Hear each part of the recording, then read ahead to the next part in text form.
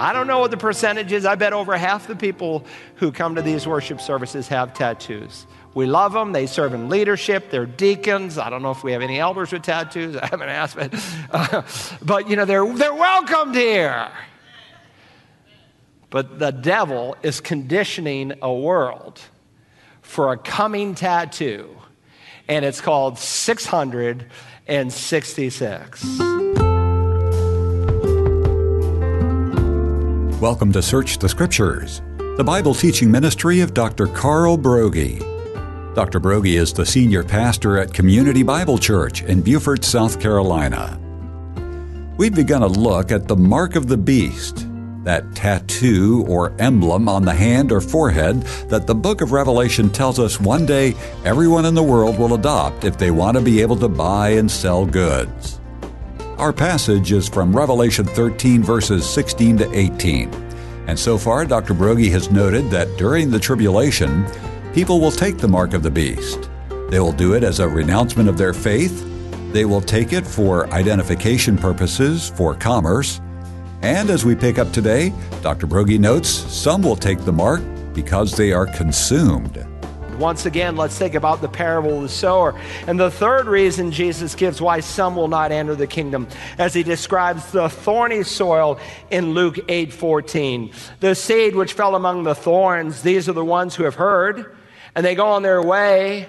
They are choked with worries and riches and pleasures of this life and bring no fruit to maturity. We'll learn in just a moment that some people will not be able to buy or sell anything. In fact, no person will be able to buy or sell anything unless they have the mark of the beast. So if you are more consumed with the worries of this world and its pleasures and the house you live in and the car you drive, you are in for a huge shock in terms of what is going to happen in this coming day. And the beast will win you over. He will capture your heart. Now remember what Jesus said. He spoke in Luke 17, again, a parallel account to the Olivet Discourse of Matthew 24 and 25. And in Luke 17, he spoke about those people who would be eating and drinking with drunkards when he comes back. In other words, the world will be partying. They'll just be having a good old time. And then Jesus will come, and they will be forever lost. Now, second, beyond the beast's mark is a mark of renunciation.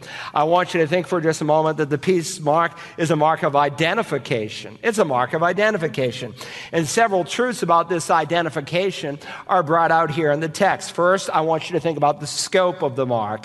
The scope of the mark. Verse 16, and he causes all, the small and the great, the rich and the poor, the free men and the slaves, all meaning every category of people. Now, if you remember when we studied Revelation chapter 7, and we'll see it again when we come to the 14th chapter, there's 144,000 Jews who are converted who evangelize the world. And they too are given a mark on their forehead, such that they are, unlike tribulation saints, other tribulation saints that are indestructible. No one can kill them. That's why they're going to be able to just keep preaching and preaching and preaching. Well, it's interesting. Satan, being the great duplicator, he also has a mark that he puts on people's foreheads, and we call it the mark of the beast.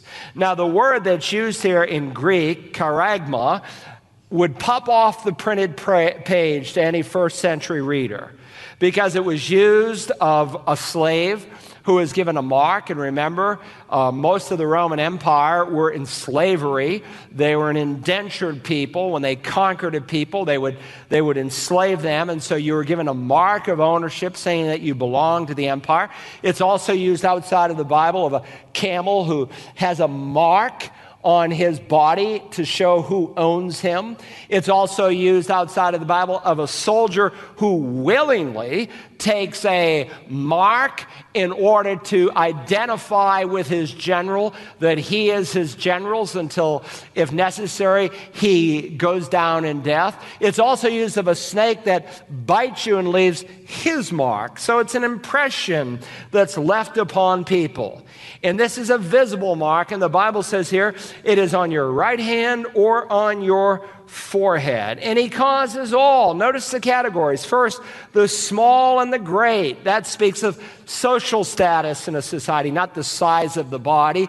The small and the great. From the untouchables, which is the lowest caste in India, to English royalty. Small and the great. Second, notice the rich and the poor. That speaks of an economic category of people. Whether it's the billionaire on Wall Street or the person who lives in the slums. And third, and really prophetically, the free men and the slaves. You say there will be slavery at the end of time? Yes, there will be, and there is today. Now, slavery is illegal in every single nation of the world. But the United Nations, you will read either 21 million people in the world are enslaved or 48 million people in the world are enslaved, depending on whom they put in that category. If you include those who are involved in sex trafficking, it's at 48 million. If you include those who are slaves for what they call collateral debt bondage, it's 21 million. Many countries of the world, if you owe someone something, it is legal for them to become your indentured servant until it's paid off. And if you die, then your son or daughter takes your place. You say, what countries in the world have this? Scores of them. Here's the top 10. India, China, Pakistan, Nigeria, Ethiopia, Russia, Thailand, DR Congo, Myanmar, and Bangladesh. God, who knows the future, knew that this would even be in place all the way back in John's day, that it would still be here. And so that's the scope of the mark. Let's think for a moment about the nature of the mark here in verse 16. He said that these people are given a mark on their right hand or on their forehead. Again, the word mark, charagma, it is a word that is used of something that's inscribed or etched on an animal or on a human or on an object, someone who marks an object. In fact, I will not be at all surprised if it is a literal tattoo. Now, that's not to say that there couldn't be some kind of digital chip that's associated with this tattoo, that once you receive the tattoo, you're given the chip. I'm not saying that's impossible, but understand the rapture could have taken place 1 year after Pentecost. No digital chips back then. And in every instance, it refers to a literal etching. And I think, again, the world is being set up to be willing to take this coming mark. According to a recent Harris poll, 1 in 5 Americans now brandish a tattoo. And the number between 18 to 25, in that age group, it climbs to 40%. Now, for me, that's kind of staggering. Because when I was a boy, there was few men and virtually no women that ever had a tattoo. And so this is a dramatic change that is taking place, not just in America, but globally across the world. Now, let me say, before someone creates a rumor about Community Bible Church, people with tattoos are welcomed here. And almost every week when we do baptisms, I see tattoos in the body that you don't see. On the neck, on the hands, on the feet. It's just become very commonplace. Suppose this guy came to church. What would I do with this fella? I'd try to win him to Jesus. I'd try to share the gospel with him. He'd be welcomed here. I'd want to win him to Christ. Now, I probably wouldn't let him serve in the nursery. He'd scare some of the mothers and probably make the kids cry. But I'd want to win him to the Lord Jesus Christ. He would be very, very important to me. Now, listen. What does God say about tattoos? This is a question, by the way, that often comes up on the Bible line. My wife and I last year were on vacation, and we were at a place where there was people from all over the world. And you know what? We felt like a minority. Because just about everybody had a tattoo. It was just overwhelming. And look, the whole culture of tattoos has changed. But what does God say? He said this in Leviticus 19:28. You shall not make any cuts in your body for the dead, nor make any tattoo on yourselves. I am the Lord. And by the way, if you're curious what that verse means contextually, just go to the Bible line, type in tattoo, and you can hear my answer. It's asked many, many times. This is not part of the ceremonial law. Contextually, it's part of God's moral law. And he distinguished the Jewish people by their not banishing a tattoo. In fact, today only about, as I said, 35% of the Jewish people are religious, and it's bothering the Orthodox to no end because tattoos have become so popular across Israel, but not just across Israel, across the world. By the way, all the church fathers, that's the group of men who lived after the apostles, who gave us scores and plethora of writing, and they're in unanimous voice that a Christian should never wear a tattoo. It used to be said, can't be said today, but it used to be said, not everyone who has a tattoo is in prison, but everyone who is in prison has a tattoo. And that's true today. I mean, doctors, lawyers, you name it. People have all kinds of tattoos today. Now, here's a couple of guys. Did you have the one on the hand? Go back to the one on the hand. There we go. That's someone's right hand, 666. Could look like that, I suppose. Here's a guy who's a little more bold in the next picture. You can see he just really loves to wear that thing. And maybe it will be more like this. I don't know, the next guy, a little less conspicuous. But people are going to have a mark, and it's the word for an etching. Now, look. Tons of us have a tattoo. I don't have a tattoo, in case you're curious. Okay, that doesn't make me better than you, but by the grace of God, if I'd been another 10 years without being saved, I'd probably have one. Who knows? You can't get rid of them. I mean, for the most part. I know you can, but you can't. Just let it be a reminder of the grace of God in your life. That God saved you. I mean, if that fella, practically, students call, they say, their mothers call and say, my son's up there at USC, wants to get a tattoo. Will you call him and convince him why not to get a tattoo? Well, again, sometimes you can take a point and you can exaggerate it. And when you exaggerate, you can step back and see the wisdom. Let's just say, for the sake of argument, that first fella I had pictured with tattoos, all over his body. How broad would his audience be in winning people to Christ if he's converted? It's significantly limited. There would be some mothers who'd hold their kids closer, and he wouldn't have a chance to talk to them about the Lord Jesus. You want to be all things to all men, that you can win as many people as possible. And if you don't have any tattoos that are visible, you've got even more opportunity to do it. Now, so, again, no rumors, please. I don't know what the percentage is. I bet over half the people who come to these worship services have tattoos. We love them. They serve in leadership. They're deacons. I don't know if we have any elders with tattoos. I haven't asked, but they're welcomed here. But the devil is conditioning a world for a coming tattoo, and it's called 666. Don't miss this. And he causes all, the small and the great, and the rich and the poor, and the free man and all the slaves to be given a mark on their right hand or on their forehead. Why their right hand? Well, because most people are right-handed. Some of us have been blessed with left-handedness. But most people are right-handed. But even if you don't have a right arm or a right hand, everybody, if they're alive, has a forehead. So you're able somewhere to receive the tattoo. Now, why there? I don't know. I have a guess as to why they might have it on the right hand. Listen to what God said in the prophet Zechariah, the 11th chapter.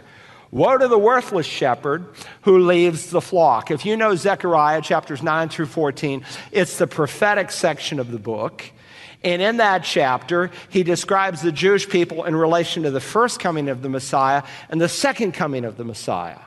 And in reference to the first coming of the Messiah, because of their unbelief, he predicted that they would embrace a worthless shepherd. Some of your translations say a foolish shepherd. And we studied this recently. Jesus said, if I have come in my Father's name and you do not receive me, if another comes in his own name, you will receive him. And so because the Jews did not receive Jesus as the Messiah, there is going to come a time where they're going to believe a false Messiah. Now, it's all going to change before the 7 years is over, but they're going to believe a false Messiah. And there's only one physical description of the man in all the Bible, and it's here in Zechariah. Let me read the rest of the verse. A sword will be on his arm, and on his right eye. His arm will be totally withered, and his right eye will be blind. Now, if you remember, we've already noted the head wound from Revelation 13, verse 3. And it might be that this guy is blinded in one eye and has some kind of an arm problem, and therefore people identify him the same way they identified with Moshe Dayan. Remember this fella? He was a great Israeli general. I can still see his picture on the front of Time magazine as a boy. And, of course, God used him in what they call a miracle war, and it was a miracle war, the 67 war, to defeat 100 million Arabs that was attacking a small little piece of land called Israel.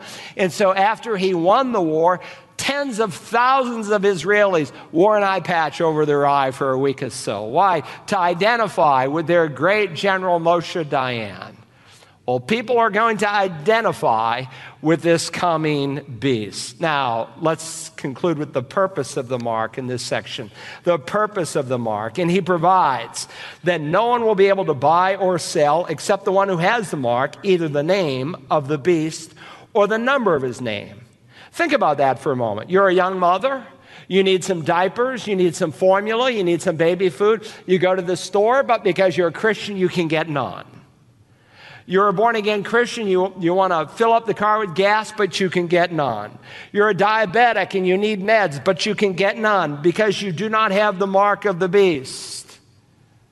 You're in your home and it's cold outside and you have no heat, or it's blistering hot outside and you have no air conditioning. Why? Because you cannot buy from the utility company without the mark of the beast. You'll be able to buy or sell absolutely nothing. He provides that no one will be able to buy or sell without the mark of the beast. And some, because they love this world more than they love God, they'll take it. Finally, very quickly, this is a mark of enumeration. It's a mark of renunciation. It's a mark of identification, but it's also a mark of enumeration. The word enumerate, of course, means to number. And so there's a number associated with this man. Let's think first about his number marks his name. Here in verse 18, here is wisdom. Let him who has understanding calculate the number of the beast, for the number is that of a man, and his number is 666. People sometimes call the Bible line, and they'll say, do you think the Antichrist is alive? I think he may very well be alive. In fact, I think it's very possible, because Satan is not all-knowing, and not knowing when the rapture would take place, that in every generation he's had a man in the wings ready to step up as his potential Antichrist. But in terms of being able to specifically identify him, no one can do that. Not before the rapture of the church. But many Christians have foolishly done that. In the first century, they said Nero was the Antichrist because of his disdain for believers and how he persecuted so many. But Nero didn't even, if you read your Bible carefully, meet the qualifications of the Antichrist. Only on the evil side, but not on the plus side. In AD 81, they said Domitian was the Antichrist because he demanded that men worship him. In the Middle Ages, Muhammad was thought to be the Antichrist because he desecrated so many holy places. Again, this is pre-printing press. People could not read and pore over the scriptures like we do today, and there was a lot of misinformation that was shared across the world. In the 13th century, the Emperor Frederick II would continually call Pope Gregory IX the Antichrist, and the Pope would call him the Antichrist. They enjoyed that, I think. During the Protestant Reformation, Martin Luther said the Pope was the Antichrist, and they said he was the Antichrist. 100 years later, in the Westminster Confession of Faith, they wrote this in Article 25. There is no other head of the church than the Lord Jesus Christ. In no sense can the Pope of Rome be the head of it. That's true. Rather, he, the Pope of Rome, is the Antichrist. Now, again, remember, the Reformed faith does not take a futuristic view of the book of Revelation because they spiritualize it. They take the historical view for the most part, or the preterist view, the past view. But the historical view, if you remember the opening sermon in the Revelation, says that the book of Revelation is being fulfilled during human history. And so they literally thought that the Pope in their day was actually the Antichrist. Now understand, in Greek and in Latin and in Hebrew, every letter has a numerical equivalent. And so I suspect it will probably be a Hebrew name, since the Antichrist will be a Jew. But I know this much, that when you take the man's name, the letters of his name, and you add it up, it will add up to 666. That's what God tells us. So first, the number declares his name. Secondly, his number marks his nature. It not only declares his name, it marks his nature. The number of the beast, for the number is that of a man, and his number is 666. God is underscoring he's a man. 666. It almost has a hiss sound in it, doesn't it? 666. Now, what's God's number? 777. And we've seen already in our study of the Revelation that numbers can have literal value or figurative value. We saw number 1 was a number of unity. We saw the number 3 is a number that marks the triune God. The number 7 represents perfection, and the number 6 represents the number of a man. Man was created on the 6th day, and 6 days he is to work, all the way through Scripture. But here's this coming leader who will try to mimic the Holy Trinity, Satan taking the place of the Father, the Antichrist, the Son, the false prophet, the Spirit of God. And so his number is 666, and it adds up to the name of the Antichrist. Now, you don't want to know the name of the Antichrist.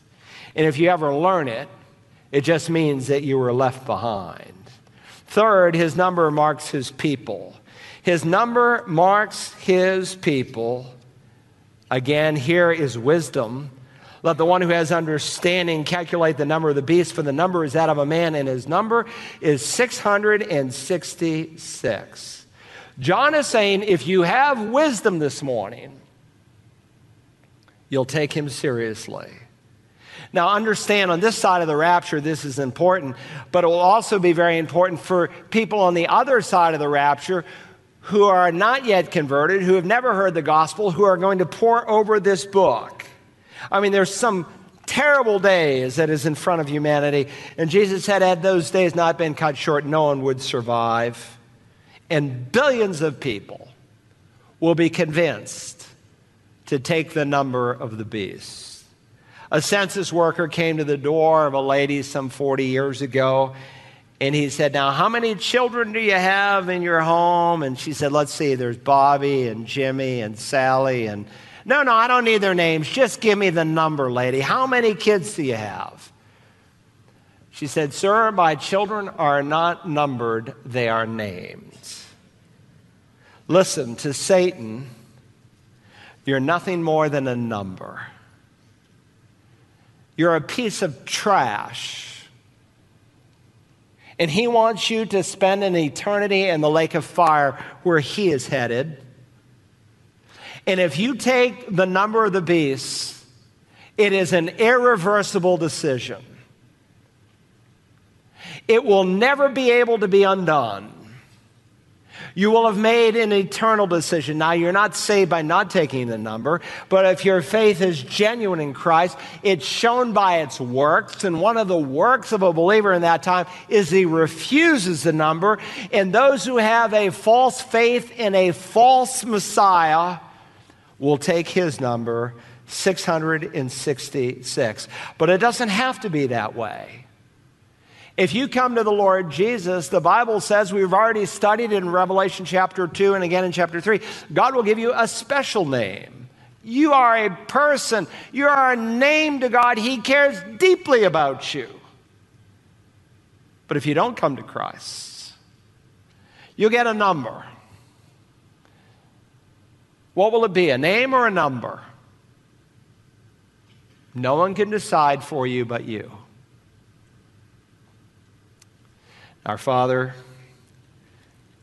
thank you for what we've read this morning, that your word tells us not only how this world came into being, something that Satan habitually attacks in order to undermine the authority of your word, but you've also told us how it all is going to end. And thank you that no one here within the sound of my voice needs to go through the great tribulation. No one needs to experience all the war and the turmoil and the plagues, much less in an eternity without you. For today is the day of salvation. You said, whosoever will may come. And so help someone today to respond to the wooing work of your Spirit.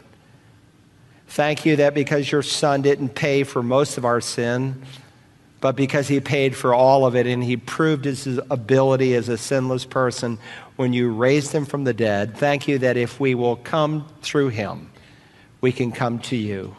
You said there's salvation in no one else. There's no other name under heaven given to men by which they must be saved.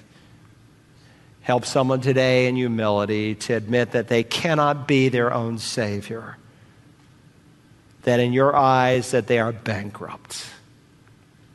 But help them to flee to the one who completely bore the wrath their sin deserves. Help them not to spend another moment in unbelief, but to come to the light that they might become a son or a daughter of light. Help someone in simple childlike faith, Father, to say, Lord Jesus, save me. And Father, for those of us who've made that decision, help us not to be swayed by the moral climate of the day. Help us not to be characterized by lukewarmness. But may there be a passion in our hearts. And may we, even this week, look for people who need the forgiveness and the new life that you've given us. Thank you that someone was faithful to tell us. May we be as faithful. We ask it in Jesus' name. Amen. To listen again to today's study entitled The Mark of the Beast, use the Search the Scriptures app for smartphones and tablets, or visit us online at searchthescriptures.org. You can also order a copy on CD or DVD by calling 877-787-7478 and requesting program REV35. Would you come alongside Search the Scriptures and join us in our mission of introducing people to Christ and growing Christians in their relationship with the Lord? Your one-time or recurring gift would be most helpful as we air on radio stations in the U.S. and around the world on the Internet. For more information, call 877-787-7478 or click the Give button online at searchthescriptures.org or on the Search the Scriptures app. Thank you. Tomorrow we ask and answer the question, do you know what time it is? Join us then as we search the Scriptures.